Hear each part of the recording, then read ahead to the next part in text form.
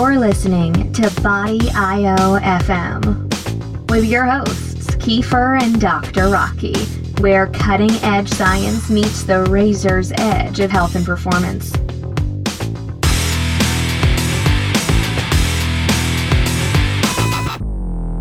Welcome, everybody, to another episode of BIOFM. This is your host, Kiefer, and co-host, Dr. Rocky. Hey, Kiefer.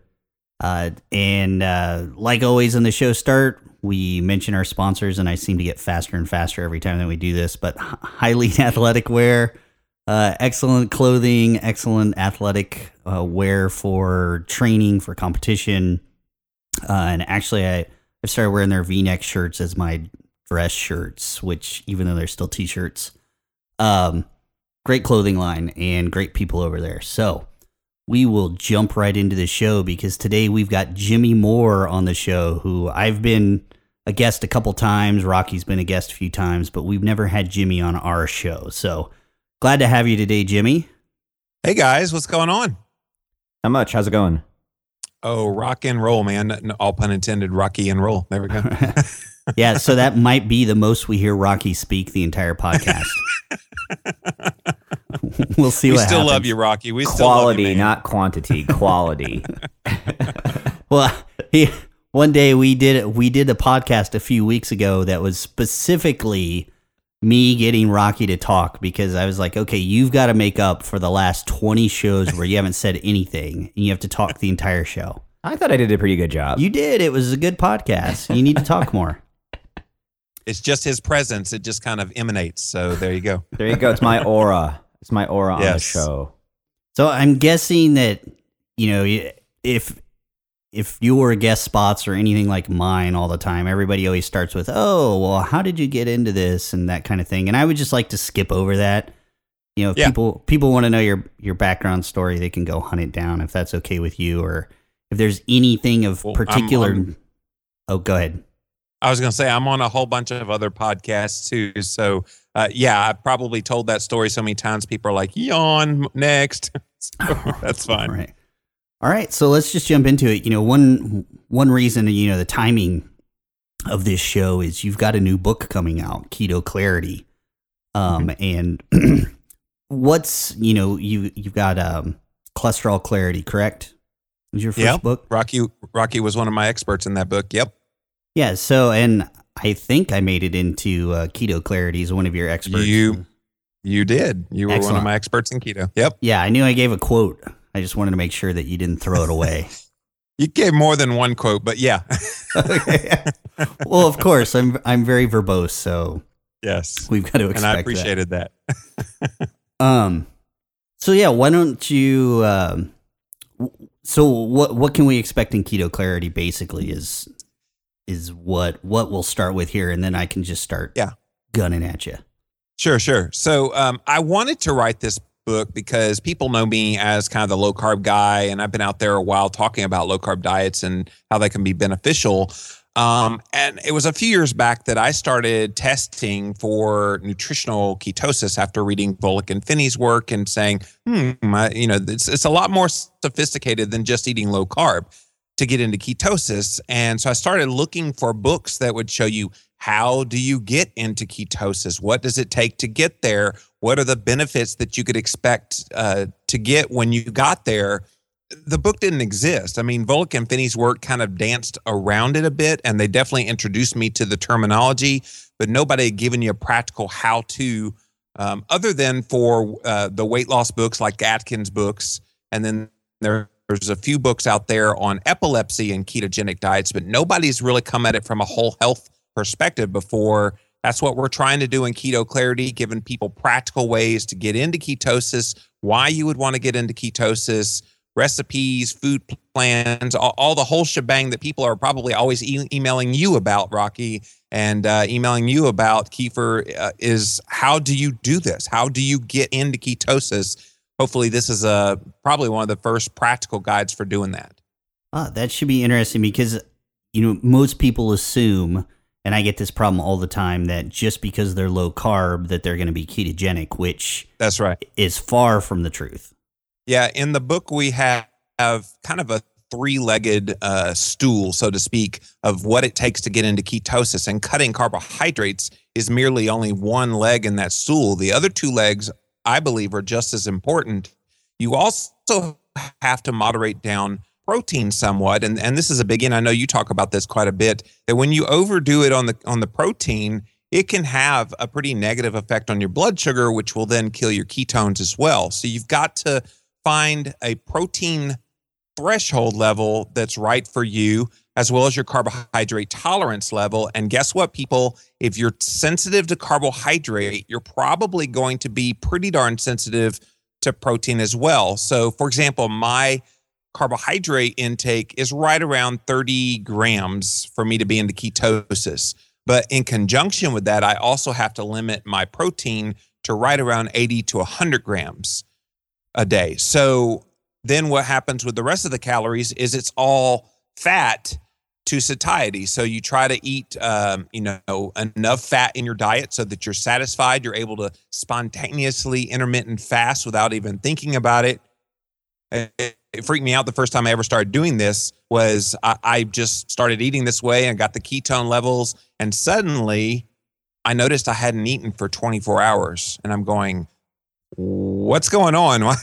Why aren't I eating breakfast, lunch, dinner, snack, midnight snack? That's kind of the whole mentality that we have in our culture, that you have to eat by the clock.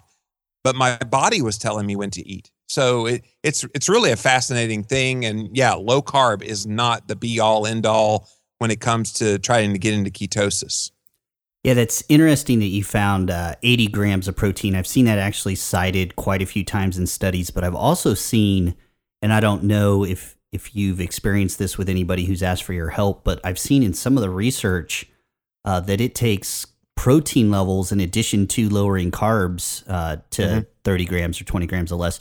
Protein levels of like 40 grams a day are sometimes necessary in some of the research studies to get participants to hit ketosis.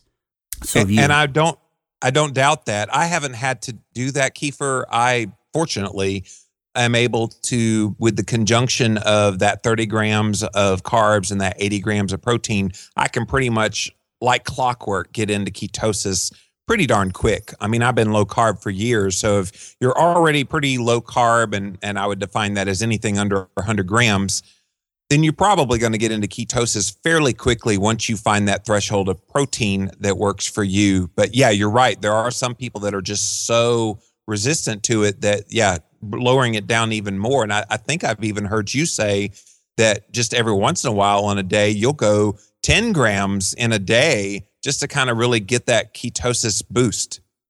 Yeah, it's, it really, that was one thing I talked about for people who are very, very resistant. And when I was looking into it, where those areas of resistance could be, the liver is obviously the target component there because it's the only place ketones are made. And sometimes there's defects in that. And, one surefire way to overcome those defects and any dietary problems that you might have is to fast for 48 hours. Under those conditions, every study that's out there that's looked at that has shown that you will go into ketosis after 48 hours of fasting. I mean, no matter what. So, if you just are convinced that you can't go into ketosis, there's your experimental protocol if you want to try it out. Yeah. And what we're doing with nutritional ketosis is we're trying to mimic the effects of that all-out fast by putting your body in the same metabolic state as it would be if you were fasting. My co-author, Dr. Eric Westman, he has often referred to it as fed starvation. So you have the same metabolic effects of starvation, but you're actually feeding the person. And that's why the high fat comes into play and helps build those ketones to make your body think you're starving. Some people kind of criticize that a little bit, and maybe you can help me clarify why it's not a bad thing to be in ketosis in a fed state, that it's not starvation. It's not the same thing that's happening. So, Jimmy, you had mentioned protein being kind of a linchpin for a lot of people who can't get into this kind of ketogenic or ketotic state. Did you do any self-experimenting on yourself in terms of lowering caloric load and then increasing protein to see what you could tolerate to keep yourself in ketosis?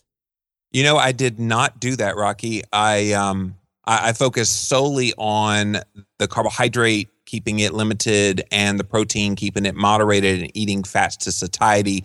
Calories really didn't come into play. That's certainly an interesting experiment that you've now put on my radar screen to see. So what's your theory would happen?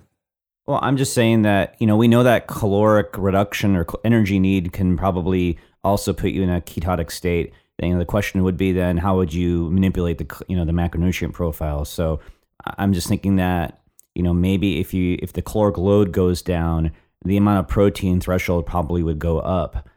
See, I would argue that. I would think that you'd be more sensitive because you'd have glucagon levels going up and cortisol levels going up, which would exacerbate gluconeogenesis. So I and would the argue hunger and you'd see the same. cravings. Well, Hunger and cravings would come back with a vengeance. Yeah, I would probably say that would be the case as well. I'm just saying that if the caloric load was small enough, Yeah, you'd have to go down to, I would think where you would see it, the macronutrient ratio not matter at all, whether it's carbohydrate, protein, or fat, would be like a 400 calorie diet. Yeah. Which is some of the fat camps that are out there do that. They, put these people on 400 calorie diets for weeks at a time. And what they're essentially doing is creating this unhealthy ketogenic, nutritional ketogenesis that we see. Right. Earlier this year, I did a fat fast, the traditional Atkins fat fast of 1,000 to 1,200 calories of these small meals. I got to tell you, I was going out of my mind. I was so hungry. And I think once you become keto adapted and you're using ketones well, doing the limited calories can be actually counterproductive to what you're trying to do to be into ketosis. So maybe it helps some people get there, but for me, and of course this is just anecdotally, but just for me, I did horribly. Now I lost weight. Yeah, sure. How do you not? But was it worth it to go through all I did? Mental fog all came back on. Cravings came back on. Hunger was intense.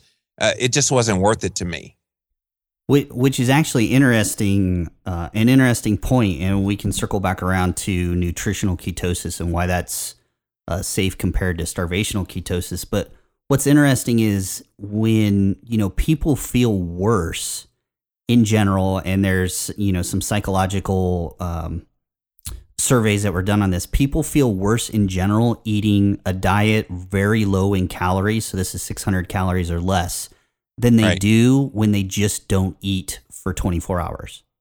It's a very interesting phenomenon, and that could be because of the makeup of the macronutrient profile of that 600 calories. But in general, people have better mental acuity not eating at all than trying to subsist on 600 calories a day. And that's ketosis, I believe. Yeah, I would imagine there. Yes, correct. That there's the key right there. And that dovetails nicely into why this nutritional ketosis has so many advantages, particularly over starvational ketosis, which can have some negative effects because of hormones. Ketones are a preferred fuel for a few tissues in the body, as we know, the brain, the heart, and the diaphragm. There's unfortunately this myth that muscles like to burn ketones and they're very efficient at doing it. It turns out that's just not true. After a few weeks of being on a ketogenic diet, muscle and other tissue downregulate the enzyme necessary to metabolize ketones, and this is preserved across all mammals. But heart, diaphragm both upregulate those enzymes, and so they can use it more efficiently. And then in the brain, we get monocarboxylate transporters also upregulate, which allow ketones to pass in as a very potent energy source for the brain. But on top of that, the ketones actually speed up that process of the MCT transporters, or monocarboxylate. I'll just say it out so people don't get confused. It upregulates those transporters, which also turn out to transport short chain and medium chain fatty acids into the brain, which can be metabolized by the astrocytes, which are an important part of brain function, brain coordination, and they do utilize a lot of energy as well. So there are huge advantages to being able to introduce ketones into the physiology of what's going on internally while still feeding the body with enough dietary nutrients to sustain growth if you're in a growth state, or to sustain repair and recovery. So there's huge advantages to introducing ketones. And I think that's why we see so much research right now on the ketone salts and ketone esters, and trying to introduce ketones even without having people cut carbs. Can I comment on those? Sure. Can I comment on those? Yeah. I think for athletes, that's probably a good idea to have these ketone esters and the ketone beta hydroxybutyrate salts and MCT oil, and use those as fuel, because they do give you that boost of the ketones in it for a temporary amount of time, somewhere around 3 hours. But I think for the average Joe, or someone who's trying to do this therapeutically and to get into nutritional ketosis, doing it nutritionally is probably going to give you better benefits, longer lasting benefits, than if you did it artificially with these other means. What say you? I completely agree with you, actually. Yeah, I would agree as well. I mean, we do have some data suggesting that, let's say for like dementia, you can get mild cognitive improvement by just using MCTs. But I think that, although I don't think I've seen any studies where they actually look at these patients and put them in a ketogenic state and then look at their cognitive function, I would assume it'd be better. Yeah, you've got, people just don't think of all the processes all the way across the board, even nutrients entering the cell and mitochondria, the way they metabolize nutrients. And then if you have carbohydrates and they're being used, then when carbohydrates metabolize, they've got to be turned into lactate before they can enter the citric acid cycle, which creates a lot of oxidative products. Unfortunately, glucose also shuts off the cleanup processes within a cell, so you get carbonylation of the enzymes that sit on the mitochondrial membrane that start to degrade mitochondria. So, it's not just the ketones that are so beneficial. It is taking glucose out of the system. So it's this, it's right. a twofold process. And I think people get lost and get so excited about the ketones, they really forget, I would say 90% of the benefit is still limiting the amount of glucose that's available for fuel. Right. And that's where I think some of these products can allow your blood glucose levels to stay elevated despite having elevated levels of blood ketones. And so you do it nutritionally. One of the hallmarks is the higher the blood ketones, the lower the blood sugar when it's done nutritionally. Right. And have you, as you discuss this with people, have you noticed that there's still, even amongst researchers and some very, very intelligent people, Dr. D'Agostino, who I really enjoy, still seems to carry this prejudice that we've all grown up with, that, glucose needs to be the predominant fuel for metabolism, and that a diet high in carbohydrates isn't intrinsically bad. We need to look for things to try to fix that, because carbs are so important. Do you run into that a lot, where people just, even ones who are, on that cusp of ketone research, they're still holding on to those old prejudices? No, well, the people that I interview on my podcast, no. Well, of course, right. You want to stack the deck in your favor, right? Absolutely. So, but out there in the mainstream, absolutely. I mean, you hear them talk about, oh, well, we need a minimum of 150 grams of carbohydrate for proper brain function. I just want to scream at these people and say, your brain would prefer to have the ketones, dude. Yeah. So, I think out there in the mainstream, for sure. As far as the ketogenic researchers and Dr. D'Agostino specifically, I did not know that was his position. But I think that's probably trying to toe the party line to keep getting funding. I think the evidence is becoming clear that's just not, that's the old paradigm. There's a new paradigm coming. Right. Yeah. I want to be clear with Dom. He's not, oh, we need to keep carbs in the diet. He definitely, though, there seems to be, when we talk, not as much, he's not always so 100% on board with, we need to get rid of carbohydrates. If we can increase ketones, then we can see a lot of effects. And so he likes it through the manipulation with the MCT oil and these ketone esters and things like that, with the carbohydrates. Is that what you're saying? Yeah, he thinks there's still a very big benefit there, and I would disagree with him on that. I think part of that. Again, I think part of that has to do with what he's doing with the seals and things like that, because he's looking for a way to specifically in that population not have to put them into a nutritional ketotic diet, because it wouldn't be probably feasible. Right, but he does talk about extending that to more general populations as well. Right. And again, I think that's him trying to keep his research funding going. Yeah. Because you get hardcore, you become Kiefer, they're just going to go, dude, you're too wackadoodle, we're out of here. Yeah, it's such a shame too. There's yeah. I think that's actually why, I'm sure you're aware of it. There's so much vitriolic on social media over these low carb diets, and somebody writes a crappy blog post and they're like, oh, they disproved the insulin hypothesis and the blood sugar hypothesis. And there's this just trolling that's growing in momentum. And I think that's because certain people who really have built their career on trolling fad diets as they're dying have latched on to this, trying to troll the low carb diet. And now they're in a situation where there's so much research out there. There's so much anecdotal evidence. There's so much experiential data that they realize they're on the losing side for the first time. Yeah, I think you're right. It's built up a whole lot. In fact, I just saw some vegan doctor down in the Houston area on television, and he said, "Oh, you know what causes diabetes? Everybody thinks it's carbohydrates and increases in the blood sugar from that. No. It's animal-based products. So it's the fats and proteins you eat." And I'm going, does he even understand the mechanism behind what's going on here? And yeah, we're seeing a lot more of that and a lot more craziness out there, because we are on the cusp of people finally realizing the whole gig is up about the low-fat lie, as I like to call it. We've been lied to about fat, and I think we're having a revolution about dietary fat right now, and people are wisening up. It may take a couple more decades, but I think by then, you're going to see full-fat, double-fat options at restaurants for people that want to be into ketosis. Dude, I actually put that in Keto Clarity. I said, go to your restaurant and start asking for double-fat in your entree and see what they say.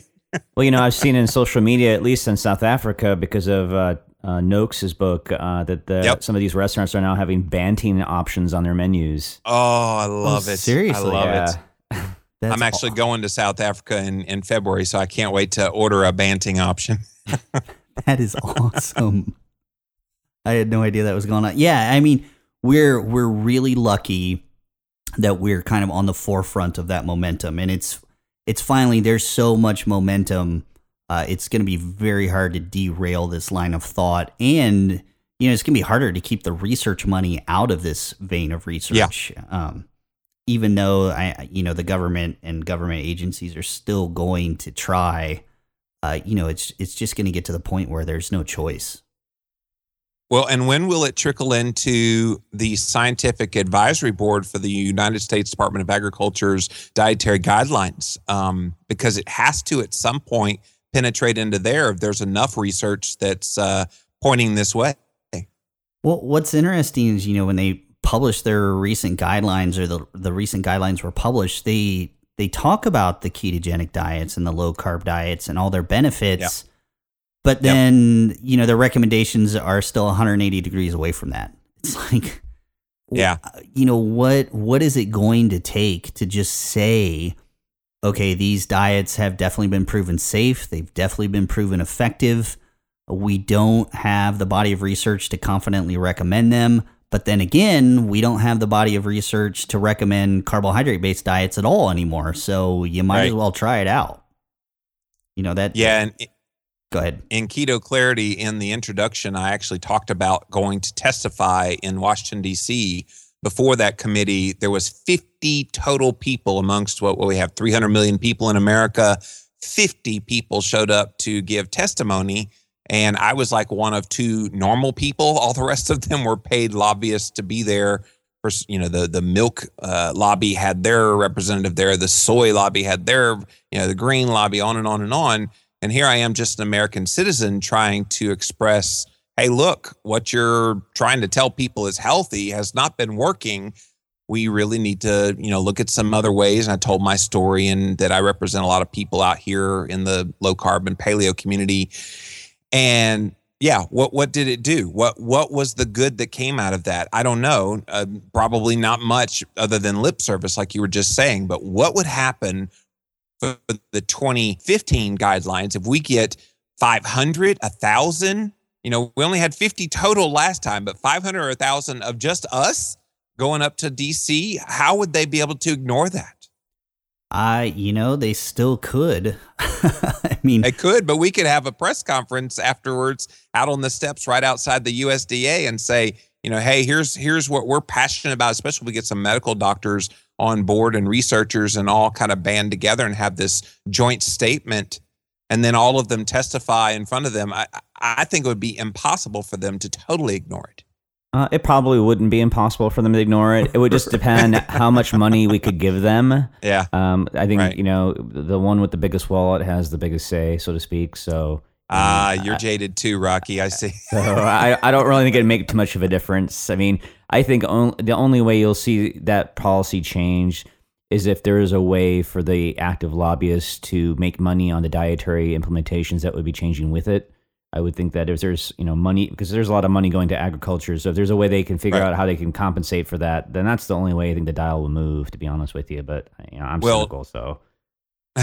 Number one, I think the dietary guidelines needs to be out of the USDA's purveyorship. I think it needs to be an independent third party type of deal that is truly a consensus of all these various experts, not hand chosen ones by the USDA.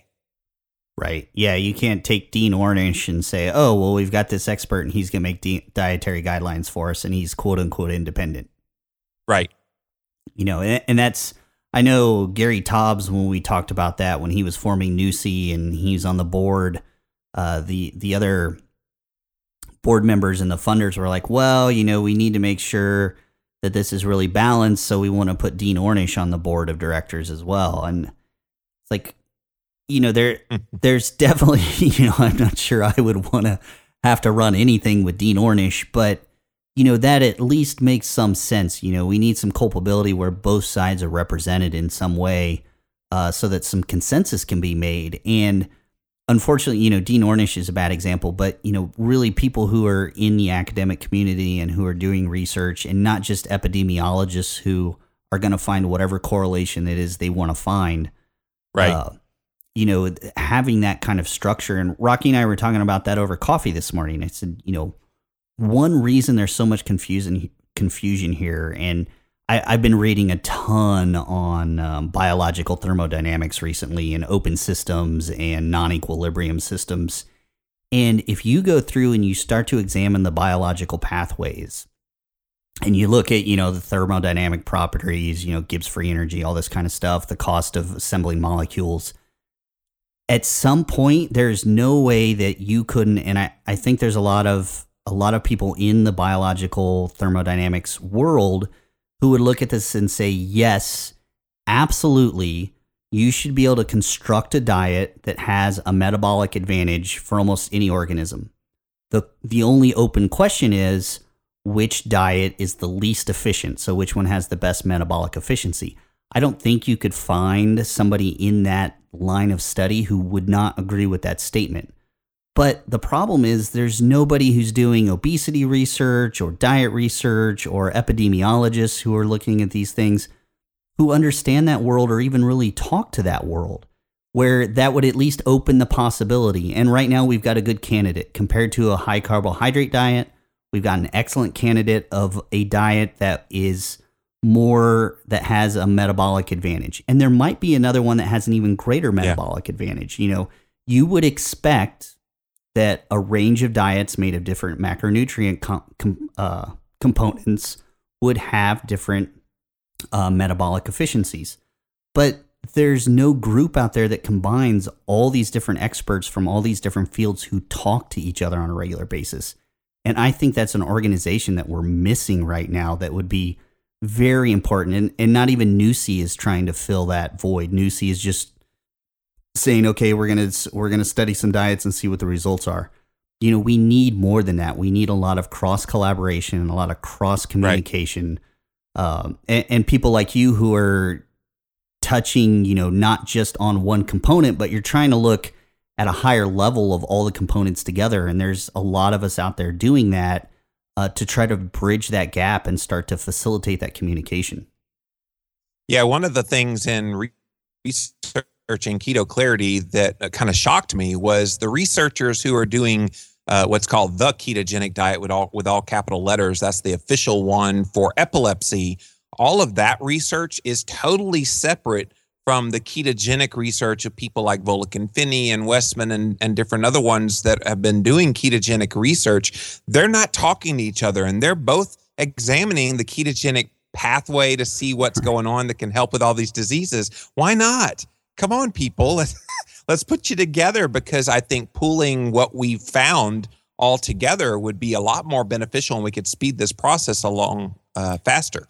Yeah, and if you think about it, those two groups would dovetail nicely together, because you've got one who is expert in disease states that affect the brain, and then you've got another group that came from a direction somewhat of performance originally in sports nutrition. Right. Those two would be an awesome, melding of, look at the spectrum of things we see on this. And you can get somebody who's looked at, the correction of blood markers or performance. Like, actually, Dom D'Agostino would be a great person to head an organization like that, because he's looked at so many different aspects of a ketogenic diet. You could look at you said metabolic disease, so that would include diabetes, cancer. So that would be another tier or bucket. So, when you're researching the book, Jimmy, was there anything that, besides what you just said, in terms of surprising you, in terms of the divisibility of the people doing the research and not really connecting? Was there anything else that really kind of caught your eye, or that really was like made you step back and have to rethink things? I think just the fact that nobody's ever written pen to paper all of these health benefits. I think, like I said, we've danced around it in other books. Atkins talked about the weight loss benefits, and he talked about a little bit of the health, but he was pegged as kind of the weight loss guy. And then you had the epilepsy books that are out there. It just shocked me that nobody's ever put it all together and said, hey, look at all these chronic disease states that people are dealing with that have been shown, even in short-term studies and several long-term studies and some emerging studies, to be very effective in helping with. I was just quite frankly surprised that there were no other resources. And is it really that new? I mean, Banting was talking about this stuff in the 1800s, and even if we go back to Atkins, I mean, that's 40 years, really? It took this long before somebody started putting two and two together and all of these disease states get better with a ketogenic diet? We've kind of known this all along. I was just surprised nobody's really ever put it together before this book. Do you think maybe people are scared? Because basically what you're saying, which should be true, is that a ketogenic diet is essentially, when you look at all the research and you look at all this data across the board, it's kind of a panacea for just about every major chronic disease that we see today, from possibly Alzheimer's to diabetes to even cancer. Do you think there's just that fear of somebody saying, look, here's the cure-all, and being ridiculed for that reason, or fearing that being too bold would maybe taint their message a little bit? Well, and it does come back to terminology here. And I really love the fact that you said earlier that, we don't really know if it's the ketones or the blood sugar lowering effects, because when you have higher ketones, you're going to have lower blood sugar. And are all those chronic disease states actually being improved because of the lower blood glucose, or is it the higher ketones, or is it a symbiosis of both? We really don't know. We need more research on that. But yeah, I think there's some people are scared of the K word because of its confusion with ketoacidosis, which in the book, we tried to make it real simple for people to understand what we're talking about with nutritional ketosis versus diabetic ketoacidosis. And it comes down to the blood sugar. If the blood sugar level is 240 and above, and you have astronomically high blood ketone levels of almost 15 to 20, Yeah, that's diabetic ketoacidosis. That's a type 1 diabetic or a type 2 who's lost all beta cell function and is truly insulin dependent. If you're able to produce any insulin at all, diabetic ketoacidosis is not even on the table. And the hallmark of someone doing nutritional ketosis is you're going to have high ketones, but it's only going to be moderately high compared to these astronomically high for diabetic ketoacidosis. So the highest I've ever gotten is 6.7 on a blood ketone meter. But at the same time, my blood sugar was in the low 60s. And so that's the big difference. Lower blood sugar, moderate level of ketones, that's nutritional ketosis, whereas very high blood sugar, extremely high ketone levels, that's diabetic ketoacidosis. Right. And that, I think, what was it? Maybe when Atkins first started making a resurgence in the 90s, that was a big topic, was this, ketones are dangerous and they kill you. Look at diabetics. And, that's just so absurd. And that shows the ignorance that was out there. And luckily that conversation. Still out there. Yeah. I mean, it's died down a little bit. They've got other reasons to attack ketogenic diets now, which is fine. But, the vast amount of ignorance about human nutrition, the human body, metabolism, it's stunning. At this day and age, with everything we do know, it is stunning at how slow that information is propagated. I know, at least from talking to patients on a day-to-day basis, that ketone continues to have a negative connotation to it. And again, explaining, like you stated, to patients how this is not necessarily a bad thing. I find also that clinically, it's quite difficult for patients to structure a diet because it's such a foreign concept to them. And so that's the other issue I know that sometimes is a problem with probably making this more widespread. Although to the three of us, it probably doesn't seem like it's very difficult. It seems like it's almost, one of the easiest things to do. But again, kind of living in that world and not coming from that side, at least I know it's difficult for patients to make that jump as well. Yeah, I think a lot of that has to do with fat phobia too. The fat phobia makes it very impossible to try to get adequate ketones. And so people don't truly experience the full benefits of ketosis. They might be low carb, but they're not ketogenic, as we were talking about at the beginning. And, you have people like the American Medical Association, we put this in the book, all what they think about ketosis. They said it's characterized as an abnormal state brought on by a, quote, deficiency or inefficient use of carbohydrates. So they totally don't even get what we're talking about here when it comes to ketosis. They're just throwing out these things to scare people. Right. I had somebody, he's a good friend of mine and actually a coach for Body IO. He works in a hospital and he tries to engage some of the doctors. And he had told one of the doctors, what he was doing. He told him about carb night, how he eats. And, he brought up ketosis and ketones. And she said, oh, well, that's dangerous. And he's like, well, what do you mean? She goes, well, ketones are combustible and that contributes to spontaneous combustion. And he thought she was kidding. She was being completely She was serious. Dead serious. Yeah, Yes. her thought was if you've got ketones in your body, you may just suddenly explode. Oh, my. Well, I should have exploded a long time ago then. Right.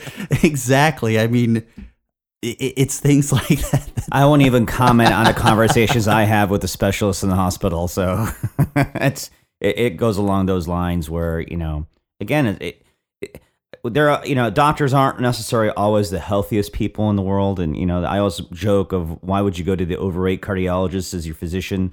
But to a certain degree, I run into specialists and, you can obviously tell they're not probably the most healthiest people in the world. And obviously I've made a change in my own life and they'll always ask me, what are you doing? And I'm like, I just don't eat carbs. And like, what do you eat? I go, fat. And they're like, well, isn't that bad for you? I mean, I can tell you how often this occurs. And I always actually we have some oncologists I work with as well, and I always try to mention in passing, ketogenic diet, not necessarily as the treatment choice for cancer treatment, but always as adjunct. But it always kind of falls on deaf ears typically, so it is what it is. But I think that's going to change. I think that's going to change in the coming years. Nina Teicholz's book, of course, Gary's work that's been out there. I think we're going to see a lot more positive reflection. Of course, the Time magazine article that had butter on the front cover, that was just beautiful. We're going to see a lot more of that. And I think the more that happens, the more people will get confident. And this won't be looked upon as so fringe to people as it is now.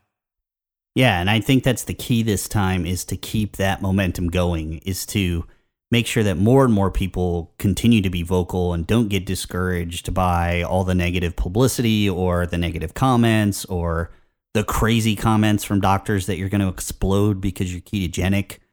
You know, you gotta. That is a new one. I know. He told me that, and I was like, "Are you absolutely sure that's what she said?" He said, "I'm positive," because I asked her again, you know, if she really meant that you would explode if you started producing ketones, and her direct answer was, "Yes, you run the risk." And I'm like, "Oh my, we need to start a new hashtag on Twitter: combustible ketones." That'd be great. Not. Yeah, it's so, you know, these things, you know, Atkins had a great surge, but not enough people were behind that, and not enough people were vocal enough about it to keep that momentum going. And I think you're right. I think right now we've got the first chance to actually change U.S. dietary policy because there's so many people who are so vocal, and more importantly, so many people who are successful. Well, and even if it's not official U.S. policy, I think enough individuals have read Wheat Belly and Green Brain and all these books that are out there, and they're putting two and two together on their own and listening to podcasts like this one and mine. You know, they're learning, they're educating themselves, and they themselves are taking back control of their health, which is kind of a major theme of the work I've been doing the last few years. I love doctors, love you, Rocky, but most doctors don't know what they're doing nutritionally. People have to figure it out for themselves. Yeah, doctors should be like back in the old day. They made a house call when there was an emergency, and that's about it. It shouldn't be somebody, you know, no offense, Rocky, but I wouldn't, even if you were my doctor, I wouldn't want to see you every day. You know, I wouldn't want to see you every week. I would prefer not to see you every month. Yeah, but well, you know, there actually is some research that, like, for example, diabetics, the more often there's a touch with the provider, the better control they have. Right. Well, but that's the thing. That's what I'm talking about, is we shouldn't be so sick that we have to rely on that relationship. Right. I mean, I don't know. You know, I wouldn't get paid for a house call anyway, so. This is true. But yeah, I mean, that should be where our healthcare system is moving. We don't need so many doctors, I don't think. What we need are people who can have a diet that's sustainable and healthy in the first place, and then we won't need so many nurses. We won't need so many doctors. We really would just have a healthy population that has to go see, you know, Rocky when there's an emergency. Like their diet was great, but they still, for some random reason, developed a brain tumor, and they at that point you really need some medical assistance. But you shouldn't need medical assistance to live month by month. You know, that is not a chronic state that you should ever expect. And I think pretty much, you know, my parents expect that. They expect that as they age, they're going to have to take more medications. They're going to have to see their doctor more often. They're expecting this chronic accumulation of illness as they march to the grave. And I think that is a completely unnatural state for human beings, and, well, any animal for that matter. Yeah, and that's where ketosis comes in to help prevent that. Right. Yeah. In a lot of areas. Yeah. These ketogenic diets, it's amazing. The degradation, people don't understand the degradation that eating carbohydrates can cause to a cell and to mitochondria that accumulates over years and years and years. And you're not going to notice it right away. You're not going to notice the degradation that's going on. I mentioned carbonylation earlier, which is where specifically creatine kinase on the mitochondrial surface, which is responsible for helping to recycle ATP and make that process efficient, it starts to become damaged. As it becomes damaged, it can't transport, it breaks down essentially the proton chain that allows ATP to be formed, and the cell starts to get sick. The mitochondria gets sick first, then the cell gets sick, and the carbohydrates are increasing the level at which that happens, and that's an accumulation of years. And again, we don't see that. But when we do start to see it, we've already done a lot of damage, and we're already used to eating that way. We're like, well, when I was young, I ate this way and I was fine. And we've, for some reason, I don't know why it's not in the conversation. And I don't know if you talk about it in your book, Jimmy, but what we do when we're young is still contributing to what's going to happen to us when we're old. It's not like the body is this isolated system day to day, and that you're just going to, I'll change everything today and everything's going to be fixed. It doesn't work that way. We accumulate this stuff over our lifespan. And well, I think one of the issues is that these changes occur over such a glacial type of time notion that you never feel anything, you never see anything. And then all of a sudden, you're 45 and you're diabetic, Yeah. Yeah, I had a lady at my church that just turned diabetic. She's right in her mid-40s. And it was the same thing. It's like, I've been eating right all along. Well, what do you eat?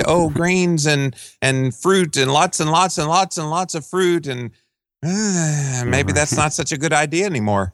Right. And like you said about ketosis and why that's beneficial, there's, like I said, glucose can be degrading over time. But on the opposite hand, as you've pointed out and mentioned before, ketones are restorative and trigger repair processes over time.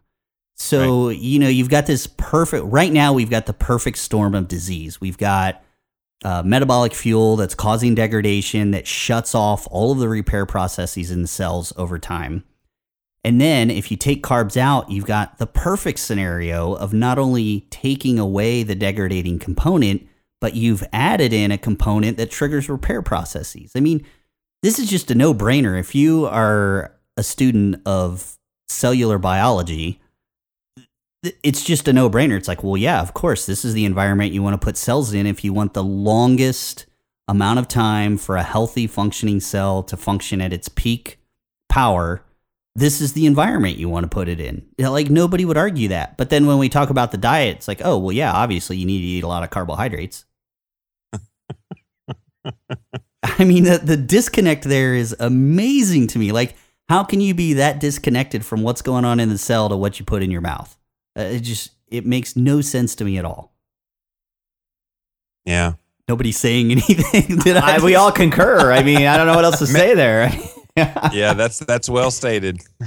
It does remain mind-boggling, and like I said, I'll tell you, like as we said on this podcast before, patients coming in left and right, the first responders we work with, the notion of what they think is healthy, despite the mirror in front of them, despite the abnormal blood work, despite their performance, it really does make you think. Are we that disconnected between everything?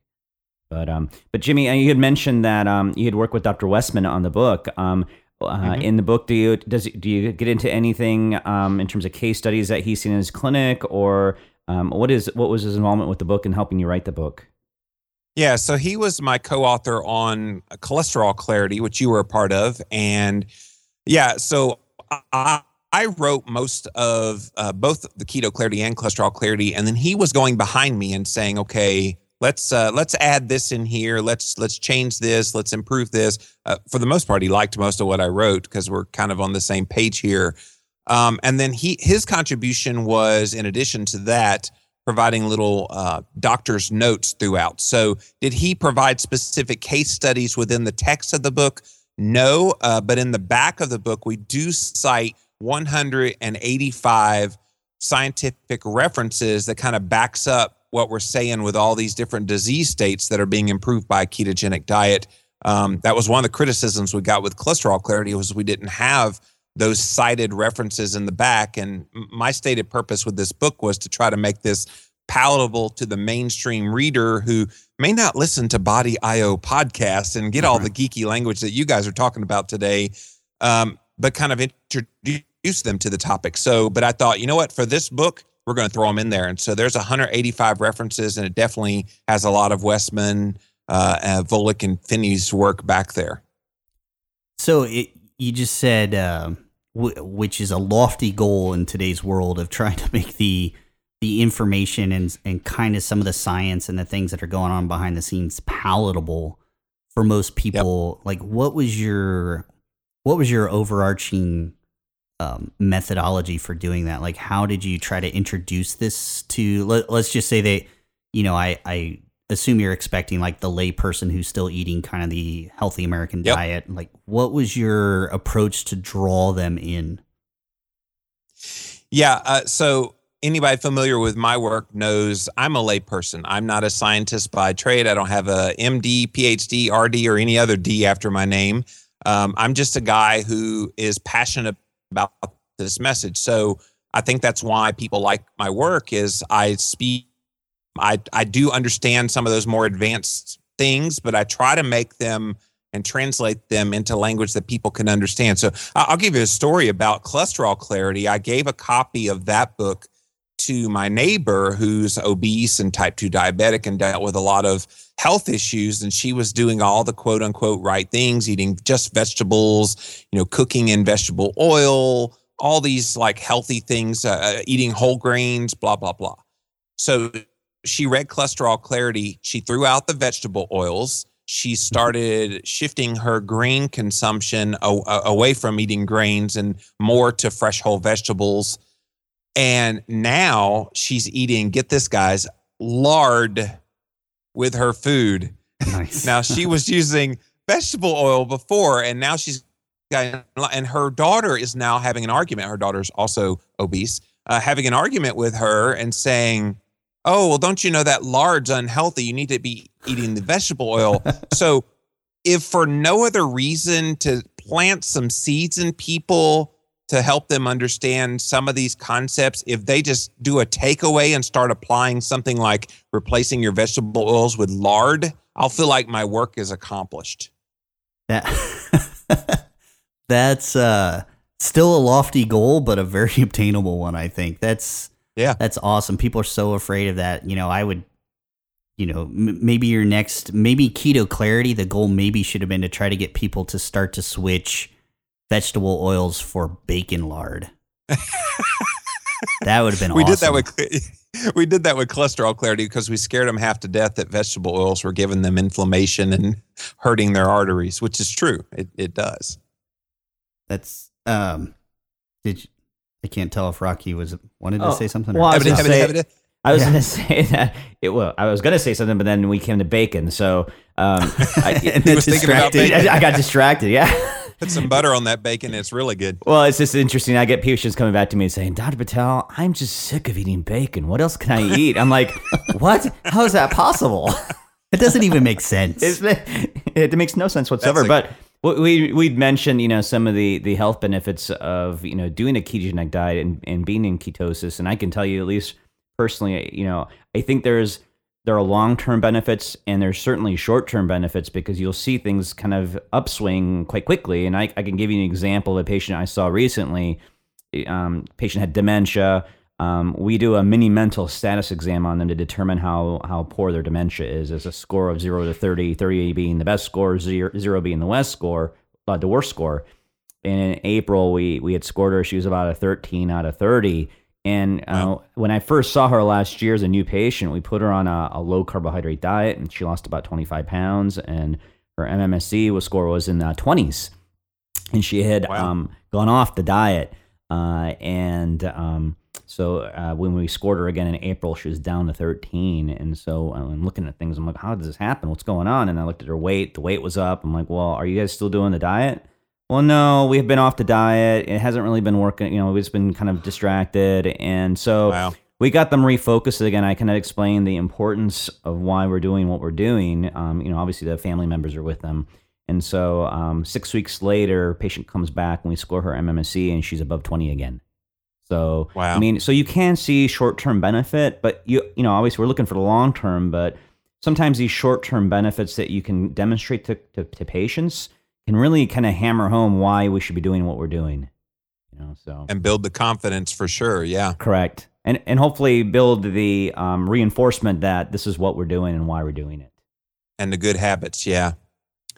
So back to Keto Clarity. I'm wondering, is this basically a tour de force of not only a prescription of how people can actually become ketogenic, which, You're right. I hadn't really thought about it, but that's a good point, that there's no instructive guide out there right now that really, helps people to reach that state. But is it also, one, you give them the instructions on how to do that, but also all the disease states that this cures? Is that, is essentially the premise of this book? Or treats, Absolutely. not necessarily cures?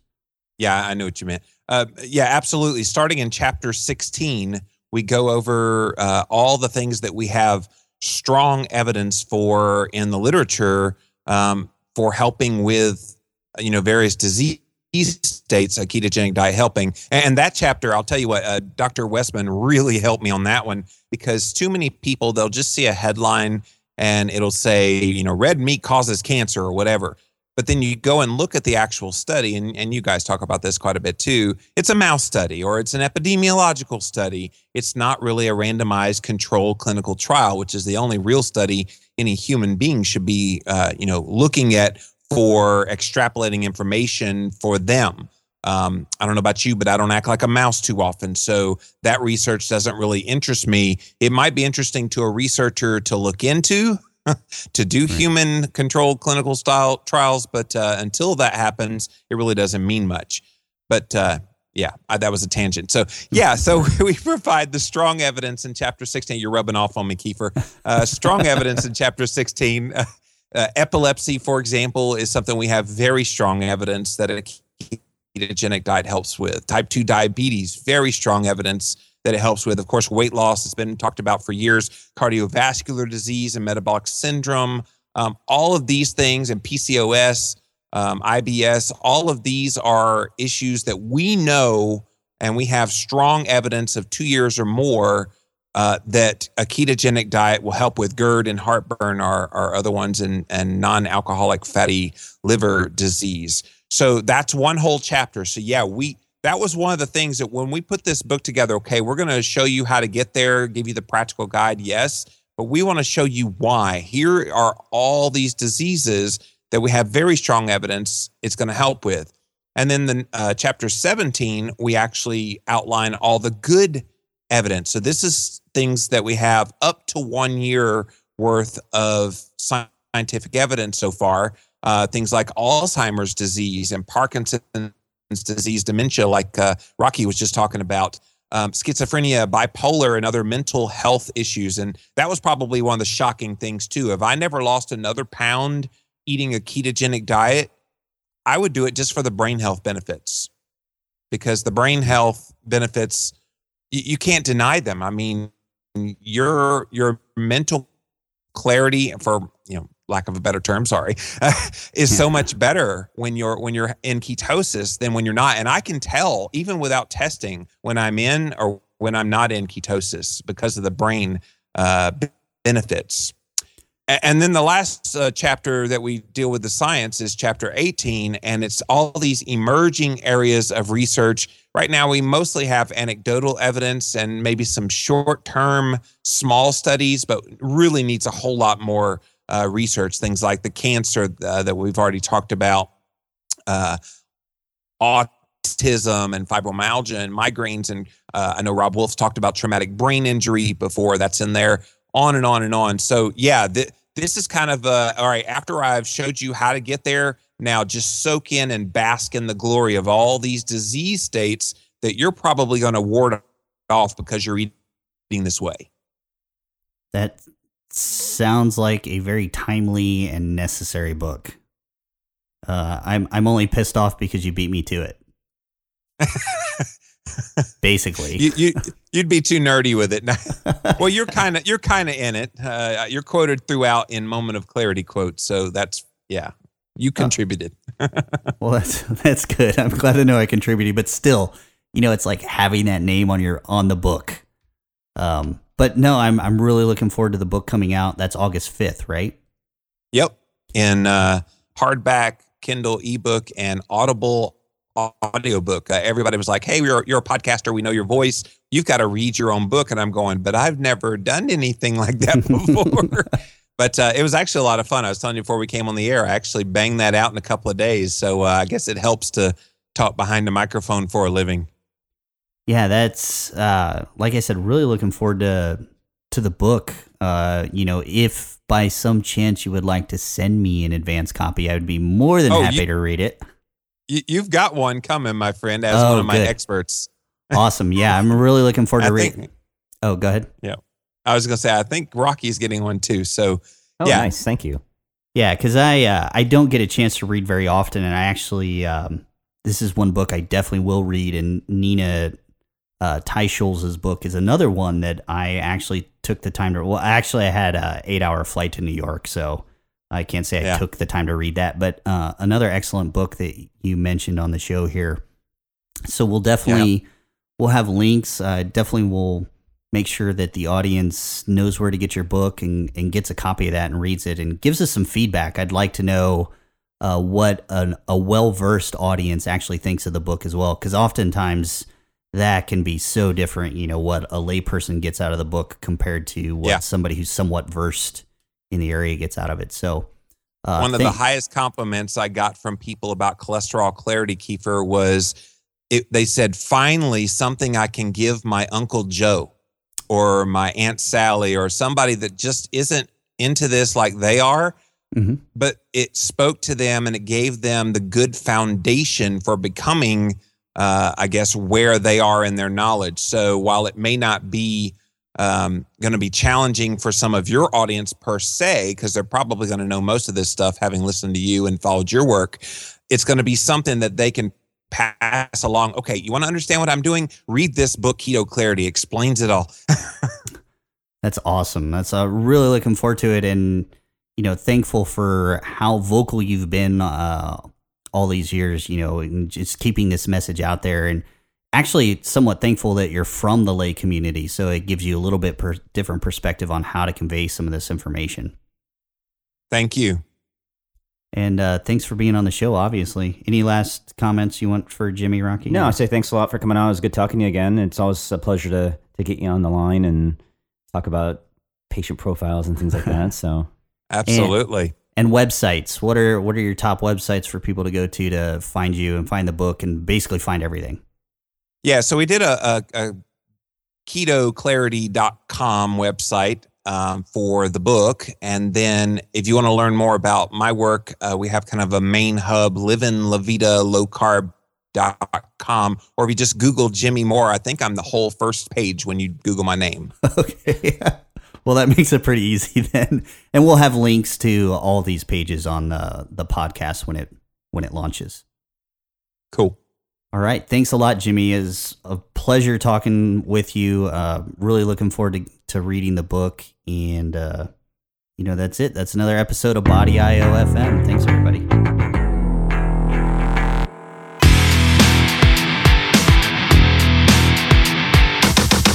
You've been listening to BIOFM with your hosts, Kiefer and Dr. Rocky. If you'd like to hear more, log on to body.io. We'll be back next time with more science from the pinnacle of human health and performance.